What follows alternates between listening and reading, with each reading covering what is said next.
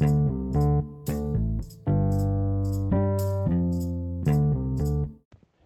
afternoon, everybody.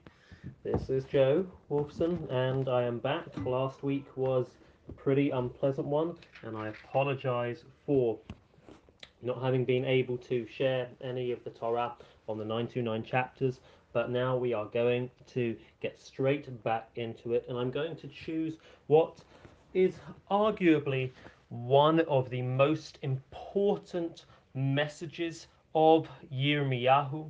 It begins with him and is then going to be echoed again by many other prophets. It is a section which appears in the first half of chapter 7, chapter at the center of last week's chapters, which we're going to use in order to propel us through those chapters and into this week's chapters. Chapter 7 begins with God telling the prophet, Amod b'shar bet Hashem, go and stand at the gate of the temple. Not by chance is Yirmiyahu told to go to the temple, because there he is going to call out, Va'amalta, you shall call, say to all of those in Yehudah who come into these gates of the temple. Ko'amar Hashem, thus does God say, Heitivu darchechem uma'alelechem, improve your ways, and if you do this, Eshkena etchem, I will dwell with you, b'makom hazeh, in this place, the temple of Jerusalem. What are you not to do? Al tivtechu lachem el divrei hasheker lemor. Do not believe the words of falsehood of those who say, Heichal Hashem, Heichal Hashem, Heichal Hashem, Hema. A thrice repeated phrase, Heichal Hashem, the sanctuary of God. What does that mean? People repeating over and over again, Heichal Hashem. It means as follows: those who say God is in our midst, no evil can come upon us. Simply by definition of living in and around Jerusalem, in proximity to the temple, we have God's protection.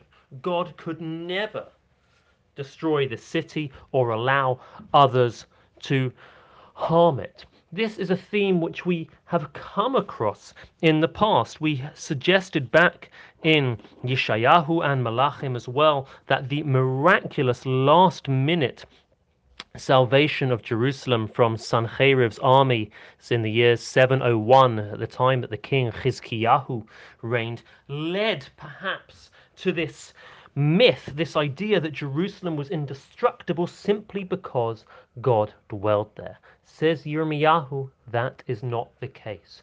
Only if you improve your ways will God dwell amongst you. He continues, Im asu ta'asu mishpat bein ishu vein re'ehu, do justice between people, ger yatom va'almana, lo ta'ashoku, do not abuse the orphan, widow, and stranger, v'dam naki al tishbechu b'makom hazeh, do not spill innocent blood. If you don't do any of these things, then I will dwell amongst you. But you are relying on the words of these false prophets, divrei hashekel, and thinking that you can get away with whatever you want, you just get a free pass. This is such a profound prophetic point about not relying on the artifacts, the accoutrements of religion, of God's presence, and saying that they will uphold for one, they will atone for one, they will look after one, regardless of what one's actions are. The constant call of the Navi is your actions, how you treat other people, are at the core of God wishing to have a relationship with you. Now something very interesting happens, because Yirmiyahu then carries on and says as follows in Pasuk Yud Bet, verse 12, Ki lechuna el makomi asher b'Shilo, go and look at my place, God's place, in Shiloh, asher shikanti shami sham b'rishona, where I originally placed my name there. What is God talking about? He's talking about the Mishkan there in the time of Eli at the beginning of the book of Shmuel, if you cast your mind back. Uru'u et asher asiti lo, and go and see what I did there. Mipnei ra'at ami Yisrael, on account of the evil of my people Israel. If we're able to cast our minds back to the beginning of the book of Shmuel, we will remember how at that time the priest Eli and his sons seemed to care more about the Mishkan and itself rather than about Israel. There was this over focus on the Mishkan as it's the end in and of itself.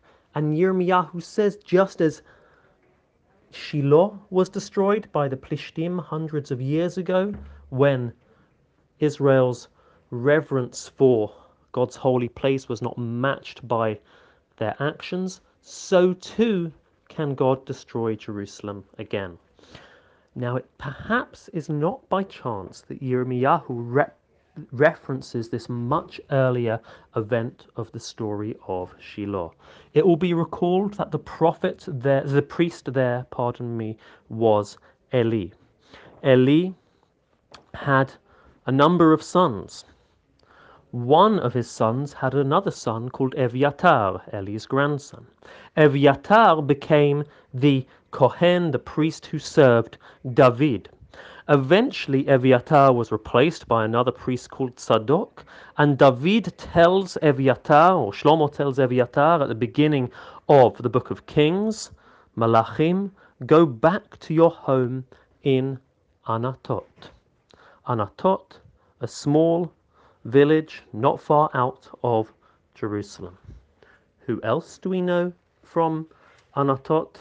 The very beginning of our book of Yirmiyahu, we read Divrei Yirmiyahu ben Chilkiyahu min haKohanim asher ba'Anatot. Yirmiyahu, Jeremiah, the son of Chilkiyahu, one of the priests of Anatot. It could well be that Yirmiyahu is a descendant of Evyatar, the grandson of Eli, who has learnt the story of his family's mistakes hundreds of years ago and repeats that message to Israel. It's great to be back. Wishing everyone a wonderful day.